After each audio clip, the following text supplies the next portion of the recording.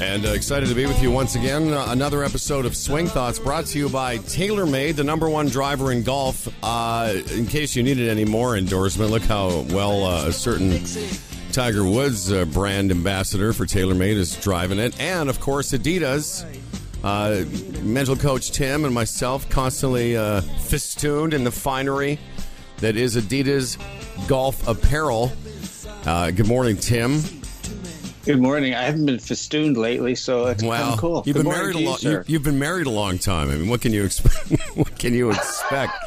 Along with us today, our co-host and one of the one of the best responses we've had to his show, and it's certainly somebody that we quote and talk about from time to time. He is the creator of something called the Mind Factor Coaching.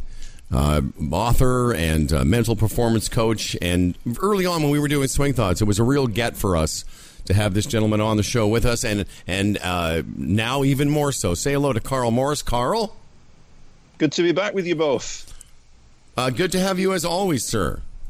Thank you. Great to be here. Carl, also, since we first met, Carl, you now have your own podcast called The Brain Booster, and I'm assuming that's available where all fine podcasts are produced. It is indeed, yeah. It's certainly been great to join the podcast family. You get a chance to speak to such a wide range of people, and they don't even charge you, which is fantastic. So, in line with our budget. Exactly. Give us a little, if you can, sort of what your day-to-day is. And I know a lot of people know who you are, but for the people that are just hearing about you from us today, you're you're an author, you're an instructor. What do you spend your days doing? The only thing consistent about my days, Howard, is the inconsistency, really, in the sense that one day I might be working with a couple of players, and that might be tour players, or it might be club golfers who are keen to develop. What seems to be happening over here, there seems to be more and more senior players who are getting in touch these days, who've kind of built a business and done quite well for themselves, but they want to have another go at golf, and probably the only sport where you get a second chance at it is golf. And it's exciting to work with some of those guys who are passionate about seeing what they can achieve with the game. And then other days it's doing some writing. I do a lot of seminars around Europe, so it's many and varied, really. Fantastic. Tim, of course, the mental performance coach, and Tim O'Connor, author of some great books. I know that, Tim, you're going to be talking about your book, The Mo Norman Art of Greatness, the feeling of art, the greatness of Tim.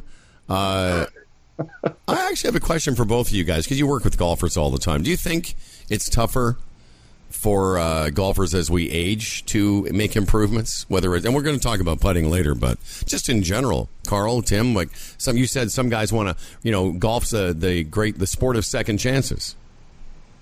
I think for me, Howard, it depends on what I call the story, in the sense that if you build a story around yourself, that as you get older, you're bound to get, you lose your distance and you lose your feel on the greens, and your nerves are not the same anymore, and all that kind of stuff. And if that story is really strong, you're going to find it very, very tough to improve. But if the story is one, I've been fortunate to have Ellen Langer on the podcast a while ago, who's done some amazing research around the concept of aging. And the idea that so much of the things that we encounter as we get older are actually sped up by the story that we tell ourselves. And when we change some of those narratives, and we buy into the idea that, you can still learn skills, you can still get better into your 50s, 60s, 70s, 80s, whatever it is. There's so much out there now about, even people in the 90s starting weightlifting programs and making significant gains. So, I'm very sort of passionate about working with people, and first of all, understanding the story that they're carrying around with them, and then asking them, do they want to keep playing out that story, or do they want to change the narrative? And the idea for me is that you either want to become the director or the actor, whereas the director's got charge of the script, where the actor's just acting out the script blindly. Timmy, we talk about stories all the time, about how golfers start creating a story, obviously long before they play that first shot, but a lot of golf rounds are just littered with stories we tell ourselves about how good or how bad, or good breaks and bad breaks. And absolutely. And the parallels are just staggering in terms of what Carl's been talking about, and my experience in my own game and as a coach, and what you're talking about, Howard, is in terms of how people are invested in stories and often in their beliefs, and most of the beliefs we carry out are very limiting beliefs, and what we call shadow, those parts of us that come up, and we don't even know they're in our blind spots. And so what's really interesting to me is that good players of all ages can kind of distance themselves from those stories. And I see that particularly in a lot of senior players. It's really interesting, the synchronicity, maybe that's the word, that Carl's experience and I am, is that a lot of my clients now are senior golfers who really want to play better, and they've got time and the resources, and it's just like Howard said. It's really interesting. Howard, Carl, your podcast twigged me onto Ellen Langer and her book Mindfulness, and I'm actually I got the audio version. I'm listening to it for the second time, and I've experienced exactly what she talks about in that book. Is that you can, if you let go of the limiting belief that in your 60s, you're supposed to lose distance and all that. And yes, you can't hit it as far as the kids these days, but you can play amazing golf and have a great life if you don't get dragged down by those stories, and that they're just stories. And if you can just really kind of zero in on what you've got, your own experience, you can do some amazing things. And a lot of it, Tim, I think, is about being very aware of the triggers in your environment as well. The classic Ellen Langer experiment where she took all those, I think it was all men in their 70s, and took them into a kind of pod where they went back to the 1950s, and they were listening to Walter Cronkite on the news and reading things as though they were back in the 1950s. And before they went into that pod, that environment, all the markers were taken, all the physical markers of age, flexibility, eyesight, grip strength, all those kind of things. And she said to me in the podcast that I did with her that she was staggered by the results of the experiment when they came out. It was almost like a Lourdes experience where these people had gone back mentally to a previous time, and that had a physical effect on so many things. So, again, relating to this story is that, we've got to be very, very aware of the environment that we spend so much time in. Are we sort of, the old thing about misery loves company, that you're spending time with perhaps people of your own age, and it's very easy to sort of buy into and start recalling the stories of how things are getting worse, and you're creaking and all the rest of it. And that's where I think golf's such a fantastic opportunity and a fantastic sport, because again, you can be in your late 70s and tee it up with a bunch of teenagers and give them a game, because you've the handicapping system, and you can think your way around the golf course better. And I just think golf doesn't sell itself enough to the older generation, because I'm absolutely convinced that it's got the potential not only to have good times, but literally to keep you alive longer. You hear about the instances now of Alzheimer's and dementia and things like that. And I think it's such a great game because it constantly challenges you. It sets you a puzzle every time you play, and I think it's a great area of exploration now.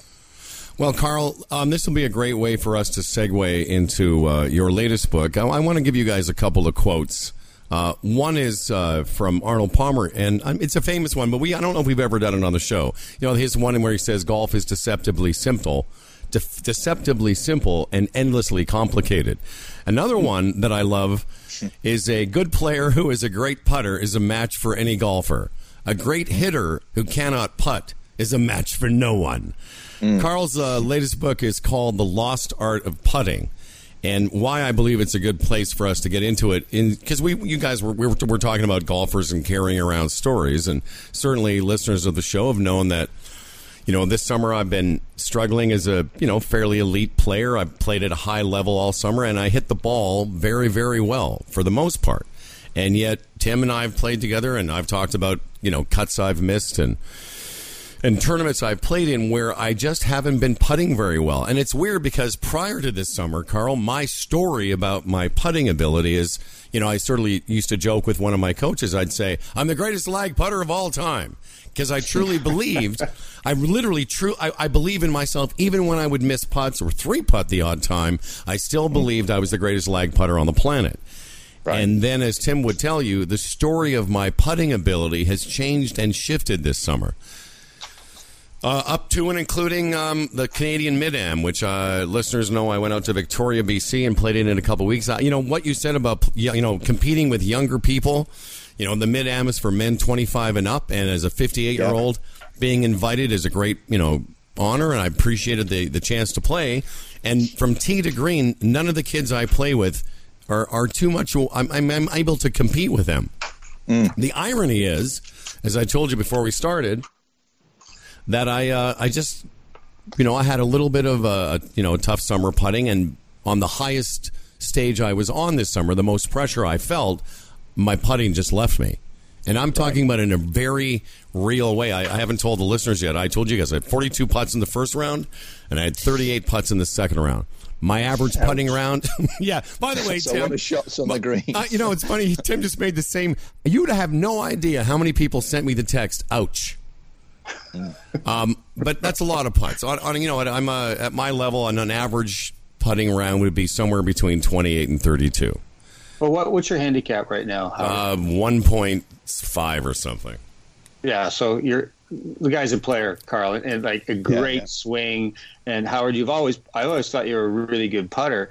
So Howard, why don't you just maybe describe at Victoria Golf Club what you were experiencing on the greens, so our listeners can get a sense of maybe how they may have a similar experience, and maybe how Carl or even me may jump in and provide some salve for your wounds. Well, I thank you for that. My wounds closed immediately. Victoria, BC, Carl, is one of the most beautiful places in the world, let alone Canada. Yeah. And if you can imagine sort of a miniature Pebble Beach, that's what this golf course is like. Right. The last thing I'll tell you is, when people tell you how fast the greens were at their member guest, I sometimes smile because when you play at a national championship, those greens are for real fast. Like they were 12 plus. Now, which is fine, but there's a lot of slope on these greens. So as I hit the first 7 greens in a row in regulation, I hit 8 of the first 9 greens on the front 9 of this championship, and I was in full flush. Every fairway, every green, and I shot 41. So what was happening to me is, putts that go in or pars that you make or birdies that you occasionally get build momentum. And what happened to me is I 3-putted constantly. I 4-putted 2 holes in a row. At one point I had a 4-putt, a 4-putt, and a 3-putt on holes that I hit the fairway and hit the green. And so I wasn't able to gather any wind in the sails. And even though I kept trying, I think I made a par in the last hole, or I got up and down for par for 86.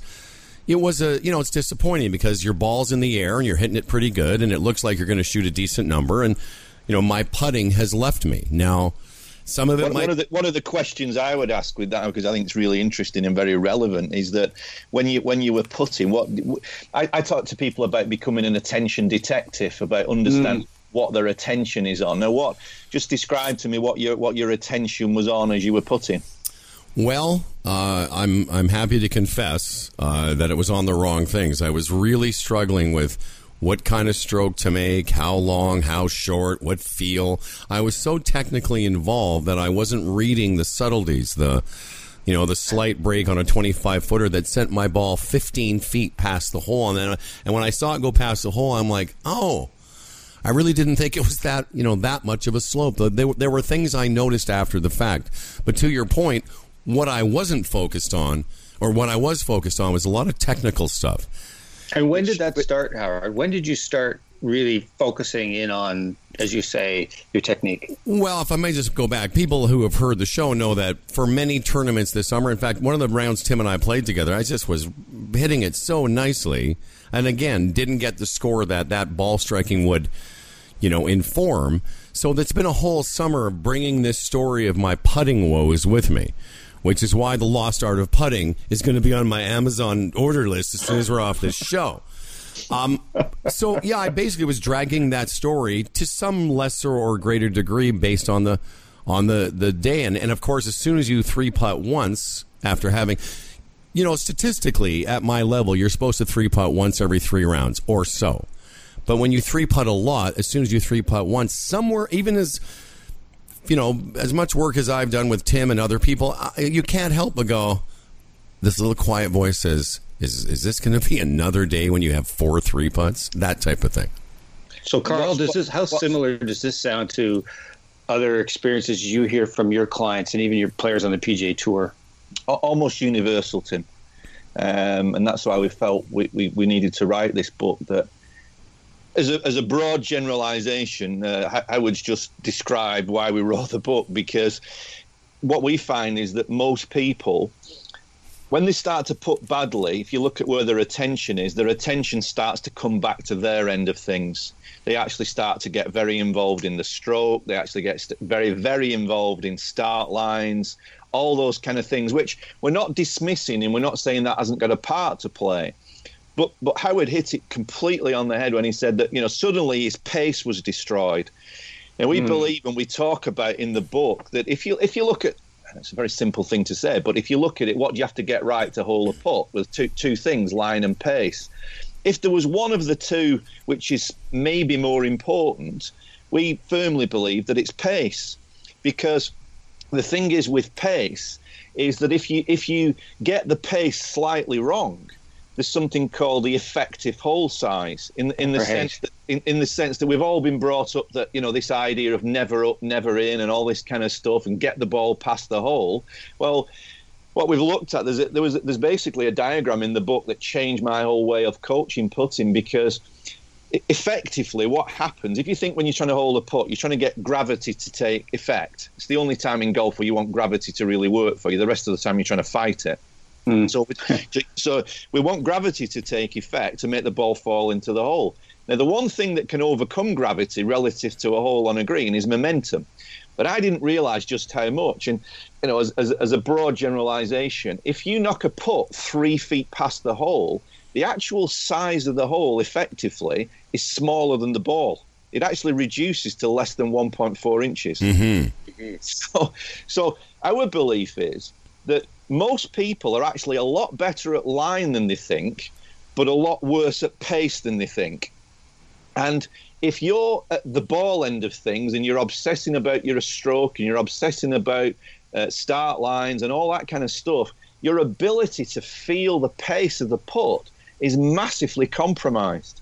And all of a sudden then, when pace is poor, you bring in the spectre, as Howard's just described, of three putting from all over the place. And even at club level, if there was a quickest way for most club golfers between sort of 10 and 24 handicap to reduce the handicap, it would be to reduce the amount of 3-putts. Well, what's the quickest way to reduce your 3-putts? Is get a bit better at pace. And it's we find, go on Amazon and look for putting gadgets, and see if you can find any putting gadgets that help you with your pace. You'll find a million that'll help you with your line, whether it's mirrors or chalk lines or things that you put on the ball, all that kind of stuff. Which I'm not dismissing, but there's almost nothing that helps you with your pace. And so much of the book that we've put together, The Lost Art of Putting, is about understanding this and about improving pace. And we've got some quite radical drills in there, but the results we've been getting with players have been pretty astounding. Well, what I think is that how do you figure out pace? It's not, as you say, there's no gadgets, and there's things you can certainly do through your experience of putting, so that you can figure it out. And what figures it out? Generally, your body and your subconscious. So when you're thinking about your technique, in fact, you are disembodied. You're disconnected from your body. So thus you don't have you've just sabotaged your natural ability to figure out how hard to hit the ball. Now, I'm sorry if I may just interject. Go ahead. Just before Carl answers, because I don't focus much on my line. What I do want to ask, though, if I may, to both of you is, all I've done are drills. Tim and I took a seminar together, the Scott Fawcett Decade Golf, and he talked about, the effective pace of the putt and how the conventional wisdom was 18 inches past the hole, but in an actual fact, to make the hole as big as possible, the pace is more like 5 or 6 inches past the hole. Yeah. My question, though, is how much does your ability to stroke the ball consistently and impart the same energy to the ball time after time affect the pace? Because what I have been working on more than my line is my ability to repeat an energy transfer. And that's the way I describe it, Carl and Tim. Because when I'm putting well, and I think when most people are putting well, there's a sort of natural energy imparted on the ball. And when you see good putters, of which I thought I used to be, I always felt very comfortable with pace. I would see it but that's why I've been struggling, I think, because I'm trying to find a stroke that gets me the feel I'm looking for. Thoughts, concerns? So that Howard, I completely agree that the ability to strike the ball at the middle of the putter is paramount in judging distance. But the fundamental question that we ask in the book is, does the stroke create the putt, or does the putt create the stroke? Now our belief is that it has to be that the putt creates the stroke. So we then dig a little bit deeper and sort of say, well, okay, what questions are you asking as you actually look at a putt? Now, it might seem the most ridiculously simple question ever, but if you were to ask the question, what does this ball need to do to go in the hole? The very fact that your brain is a question answering machine, then you'll actually start to create images. You'll start to get senses. Well, for the ball to go into the hole, it needs to probably travel on this line at this kind of pace. And as Tim said, then by asking that question, you're actually starting to create maps inside of your brain that your body can follow.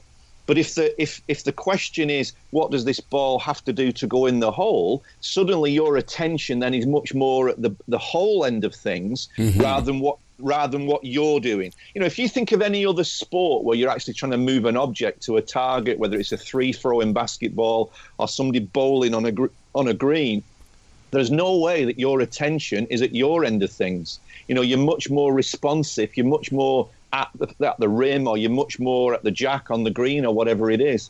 And as we said before, I'm not dismissing the need to build skills and strike the ball at the middle of the putter, but we find over and over again, when the concept is right and when your attention's on the hole and what the ball needs to do, your actual mechanics improve. Tim, what are your thoughts on building a stroke versus seeing and feeling? I think I know the answer, but just before I go on to the next thing I'm going to ask you, what are your thoughts on that? Yeah, well, I'm right in the line with Carl on this, is that I believe that it's the target that creates the technique. It's my intention to send this ball to this target that's going to create how my body responds and how I react to it. In fact, a really interesting drill, like you could do it in all parts of your game. You could put the ball on the green, like behind your lead, your trail foot, or in front of it. Your body would still find a way how to get it to the hole. There's drills you can do with players on the range. You can put the ball, you can have them, their back facing the target. The body will find a way to do it. Yes, there is an optimal place, and that's why ball position alignment, all that is really important.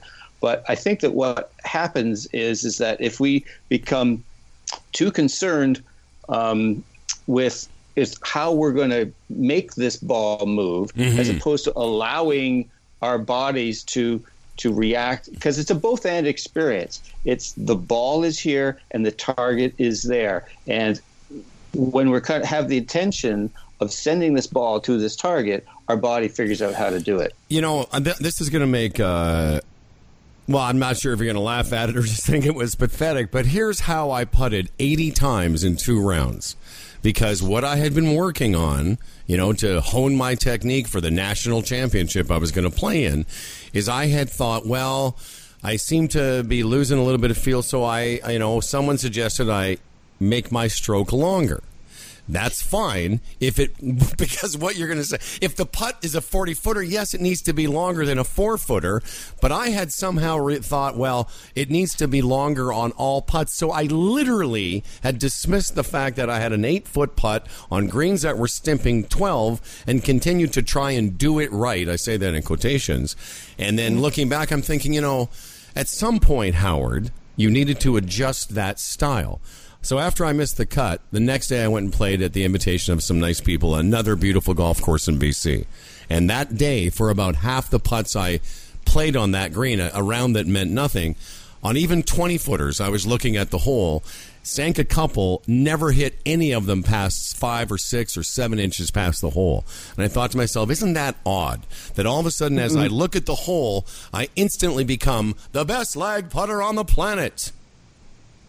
It's just see it time and time again. I would even with beginning golfers, and I'm sure Tim would see this, is that very, very quickly when you give them the task of what does the ball need to do to go in the hole, they start to organise movement around that intention. Now, is the putting stroke perfect? Would it look like Ben Crenshaw, Tiger Woods? No, it doesn't. But it actually becomes functional pretty quickly. Yes. And it's amazing what you've just described. This guy said to you, your putting stroke needs to be longer, Howard. Yeah, that should be a reaction to you being absorbed in what the ball needs to do to go in the hole, rather than what you need to do to the putter. That, and it's amazing how so many people, the phrase I love is that we're drowning in information, thirsting for knowledge. And it's very, very true that we've got all this technology now, and we've got all this information, but it just tends to bring people back to they get so involved in how they're trying to move the putter that it just stops that. It stops that art of putting, that's the reason why we called it the lost art. We've lost the art of putting. Does science have a part to play? 100%. Am I against working on the stroke? No, I'm not. But in balance and at the right time and in the right way. Putting is like wisdom, this quote says, partly a natural gift and partly the accumulation of experience. So what would make me think all of a sudden that I don't have a competent stroke of putting? I've been doing this my whole life, but for some reason, again, back to our initial talk about the stories we tell one another and ourselves, I just had this air of, well, I'm struggling with my putter. I called it the slump of 2018. All this, partly a joke, but partly it becomes my story. I played a tournament yesterday, and I had a nice, it's really good greens, and I was putting pretty nicely. I sank a couple of, 8 to 10 footers in that range, and those are the ones where you start to feel like, oh, I'm starting to get some feel back because the ball's going. And I was, the funny thing is, since I came back from Victoria, I haven't practiced my putting at all. I've just gone to the golf course and warmed up and just, I've just sort of left it alone. And for the most part, it's getting better. But when I read The Lost Art of Putting, what will I do to drill better pace? Well, there's a story in Howard that it was coincided. We were kind of halfway through putting the book together, and I was over in Ireland, and I sent. I've almost got Irish citizenship now. I've spent that much time over there in the last 10, 15 years. And I was over there and we're talking about putting, and a guy told me a story of Harry Bradshaw. Now, Harry Bradshaw was a great Irish golfer, but he was renowned as one of the best putters that ever played the game. And he told me that Bradshaw apparently used to do a drill every single day. It was the only putting drill he did. Apparently what he did, he used to go on the putting green with 2 balls, and he would just send the first ball out to a random distance, and then his task was to actually get the second ball to just roll and dislodge the first ball. Wow. Now, what's really interesting, we've actually called this, the drill is now called Bradshaw's balls. I'm surprised you're not calling it Bradshaw's bullocks. So people always remember the drill. But what's really interesting is when people do the drill, and I had some tournament PGA players working on this, and when they do the drill, when they send the first ball out, because they're not actually put into a hole, you actually genuinely observe the behaviour of a ball on a green. And what's been fascinating about that is that when we put a hole there, we actually stop observing the behaviour of the ball and we go straight into judgment. Oh, was it a good putt? Was it short? Was it long? Did I miss it right? Did I miss it left? With the Bradshaw drill, you send that first ball out and you really observe the behaviour of the ball. And then you try and get the second ball to nudge the first one. It's a tough drill, but it's a fantastic drill to tune you into the pace of the greens for that day. Amazing. Because you're really observing. And apparently, the story went out. Stories grow their own legs. But apparently, that's all that Bradshaw ever did, and it just makes so much sense to me because he's not spending a part of every day missing a bunch of putts. I remember. To drop another name in, I remember Nick Faldo saying if there was one thing he would do differently if he had his career and his time again, he said he wouldn't have spent so much time on putting greens practicing missing. Interesting. And that's a really interesting concept, I think. One of the things that I used to do, and I should start doing again, is when I go to a new golf course or a tournament and start to try and feel the pace of their greens, what I would do is the first few minutes of warming myself up, I would only putt looking where the ball was going. Not even to a hole, but I do this drill to the side of the fringe, but I would do it looking at where I wanted the ball to go because I wanted to observe what the ball was doing on the green, how it got there, how fast. And then you stop doing that field drill, and then you start aiming at holes and doing nothing but missing them.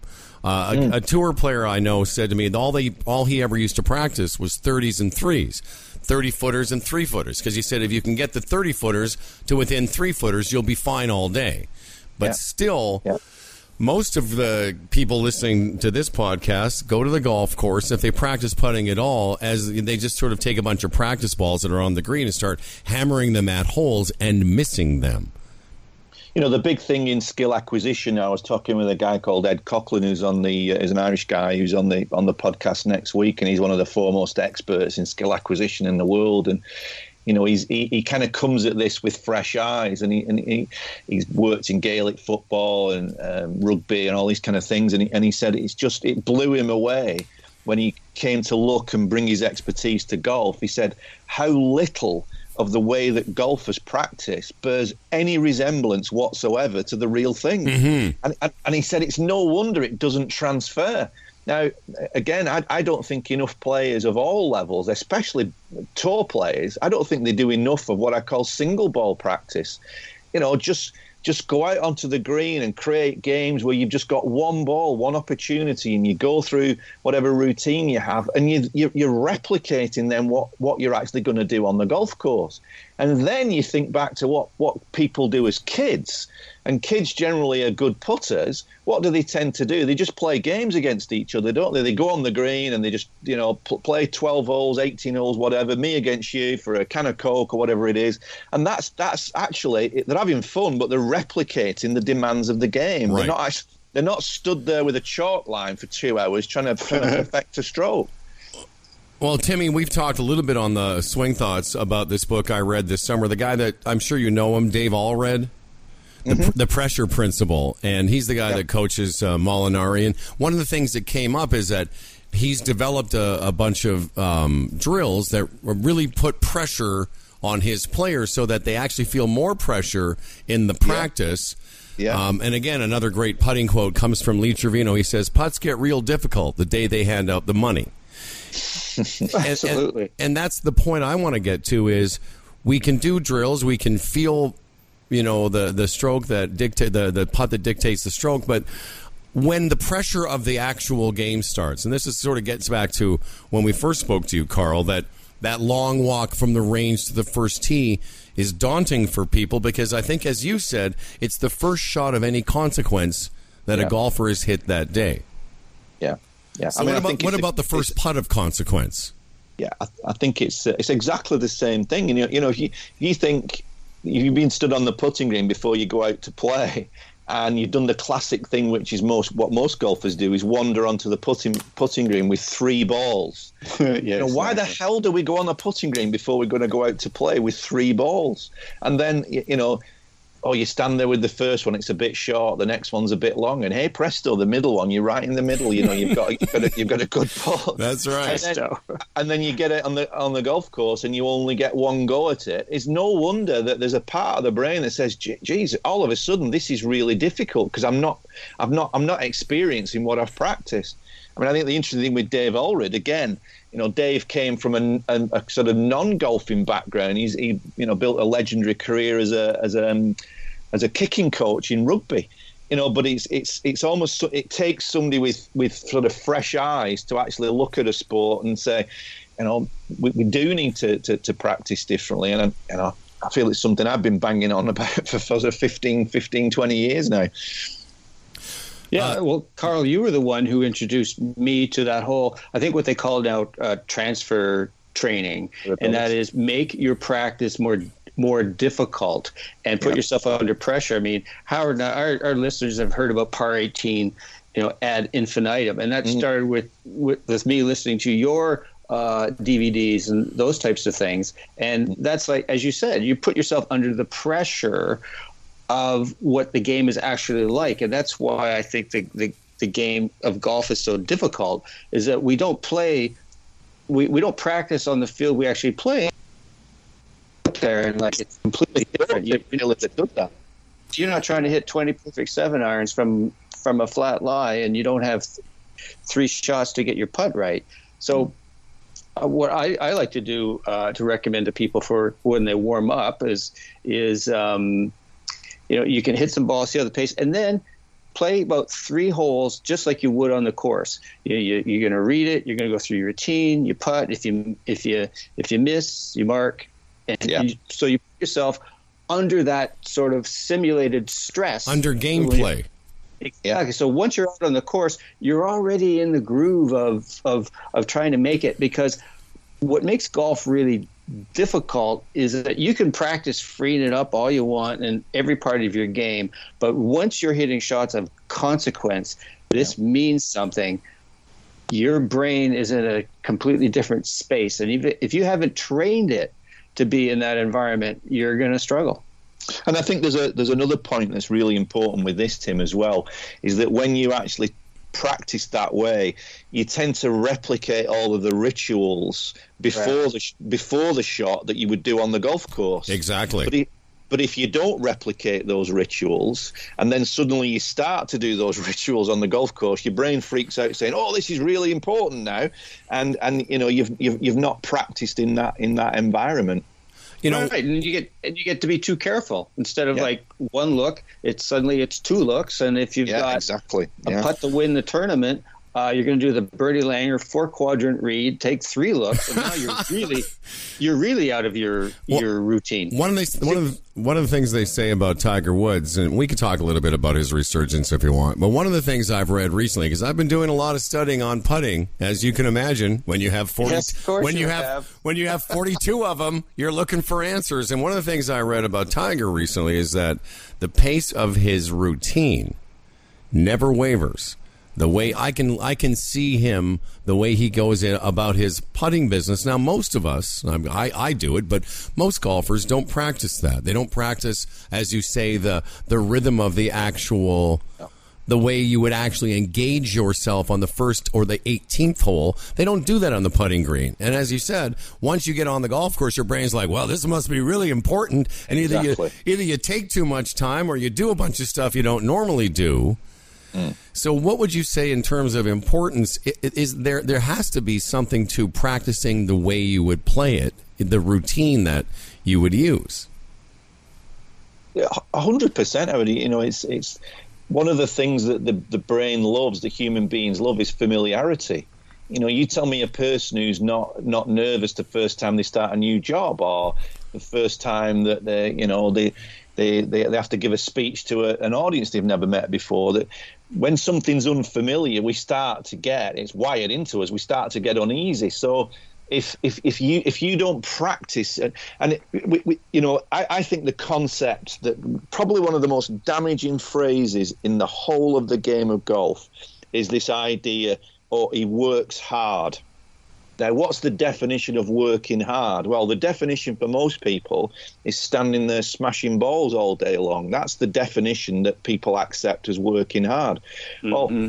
Well, my view is that, yeah, that's a lot of energy expanded in a day. But actually, what is really hard is to go and play par 18 that might take you 15 minutes, but to exactly replicate everything that you're going to do on the golf course. So you actually, you walk onto the green and see where you want it to land. You walk back, you go through your routine, you mark your ball. As Tim said, you use the golf ball that you would use in competition. You take your glove off if you normally chip with your glove on, and then you putt with your glove off. You absolutely replicate everything that you're going to do on the golf course to the nth degree.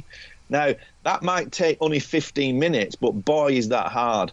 But I'll tell you what, if your par 18 score is coming down, and it will if you do that, you are then providing statistical evidence that you can then take that onto the golf course, because the golf course is then no different to what you're practicing.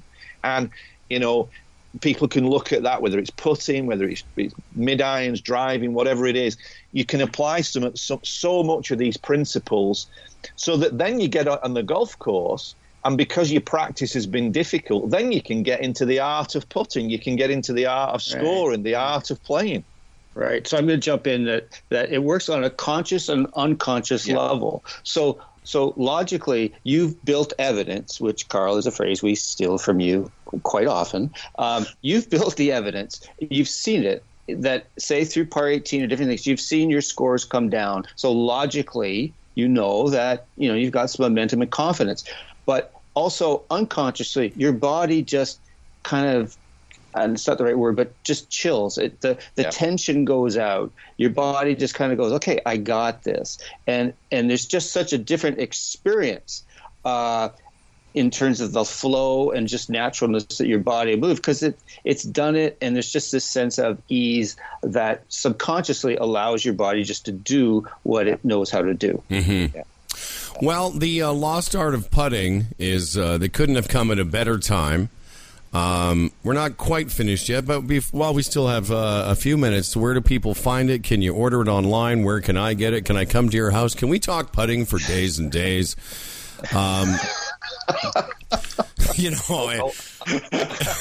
Is there any way I could just call you about 3 or 4 times a day and say, Carl, what do you think of this? We can come to some arrangements on that, Howard, I'm sure.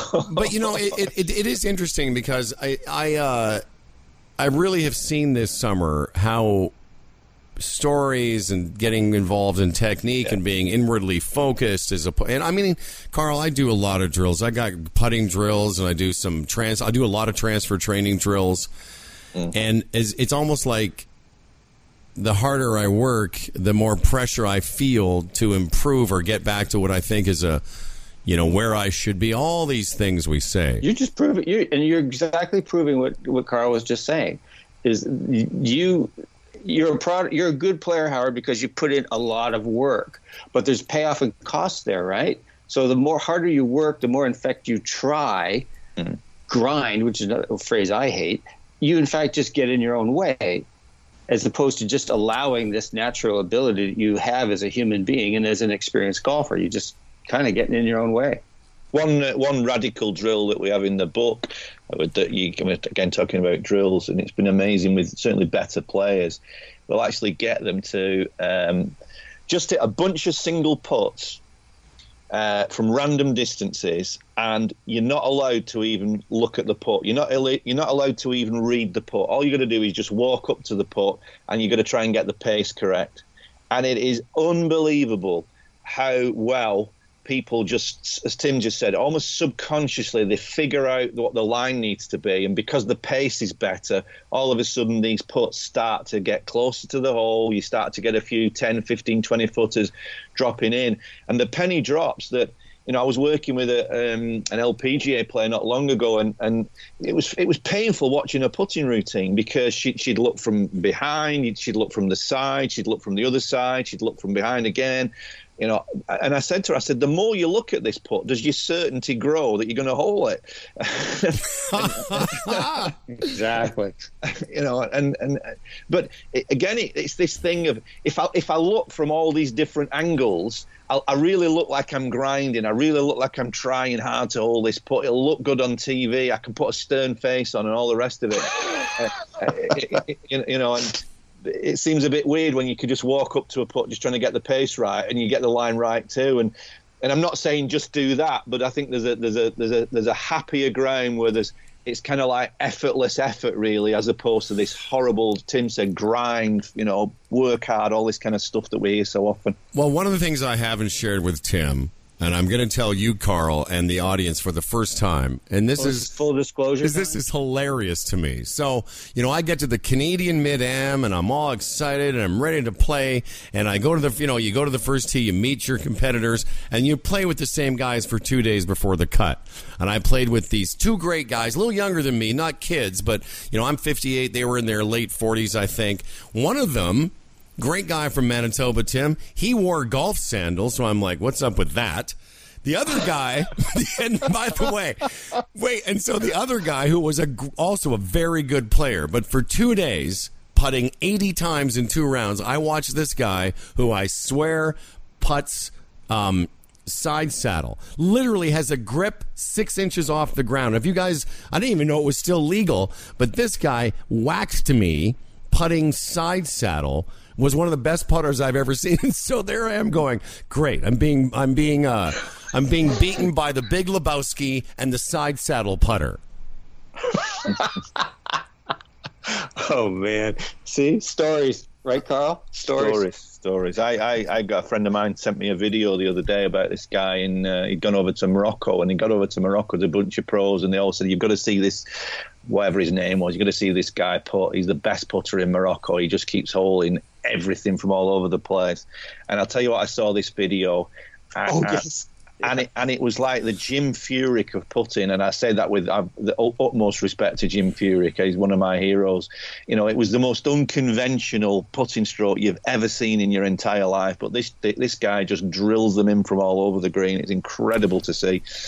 The lost Could you imagine? Sorry, I'll just be real quick. Could you imagine have been a fellow competitor with Mo Norman back in his day on the amateur circuit? Like, this guy looked like a hack. You know, this like with this really weird grip and stance, and he would just smoke it down the fairway every time. I just find that it's pretty ironic. It's that old thing. It came from the Little Red Book, and I'm paraphrasing. Harvey Penick said to Ben Crenshaw and Tom Kite when they were younger, he said, if you ever get into a tournament with somebody who has an unusual style, and let's say in this case the guy was putting side saddle, and Harvey said, if he's at your level and he's figured out how to play with that swing or that style, you got to watch out for that guy because he knows his game, because he's figured it out on his own. And that's why authentic. That's authentic golf schools. That's the name of our school. That's what we should do. Because I'll tell you, that's why Bryson DeChambeau is going to be so formidable, because he doesn't care what you think about his style. He has spent more time thinking about how he should do it. Same with Mo. Same with Hogan. Same with Furyk. Trevino. Yes, exactly. The Lost Art of Putting is available where people buy books about putting. Is it also available online? Because I'm serious. As soon as we hang up, I'll just go on Amazon and get It is available on Amazon, Howard. Yeah, Amazon.com, and in Europe, Amazon.co.uk. So it's readily available as Kindle, hardback, whichever version you prefer. I'll give you one last quote about putting, and I love this. It says, "My favorite shots are the practice swing and the conceded putt. The rest can never be mastered." Carl, what a pleasure! Great talking to you. The Lost Art of Putting. Tim O'Connor, of course. The Feeling of Greatness, Volume 2, or the edited version, is available. We highly recommend it if you've never read about Mo. Tim's written this incredible story and cobbled together great stories from people that know him. And where is that? Is that still available? Do you send it out, or do you have people do that? Oh, it's same thing. That lovely distribution hub known as Amazon. You can get it through there. Any final words, gentlemen? This has really been fun, and Carl and I are going to tee it up, if you will, shortly, and I'm going to be on his Brain Booster podcast talking about the Mo Norman book. So we're cross-pollinating, whatever. What do marketing people whatever say? You guys do on your own time is your business. Appreciate it. Carl, thanks very much, and thanks, everyone. Swing Thoughts, of course, brought to you by TaylorMade, the #1 driver in golf, and, of course, all our soft goods provided by these fine folks at Adidas. Tim O'Connor, what's your website? O'ConnorGolf.ca. And, of course, you can get a hold of Carl Morris. What is your main web portal? That is themindfactor.com. And, of course, go check out the Humble and Fred show at humbleandfredradio.com. Thanks, guys. Thank you very much. Thanks, Howard.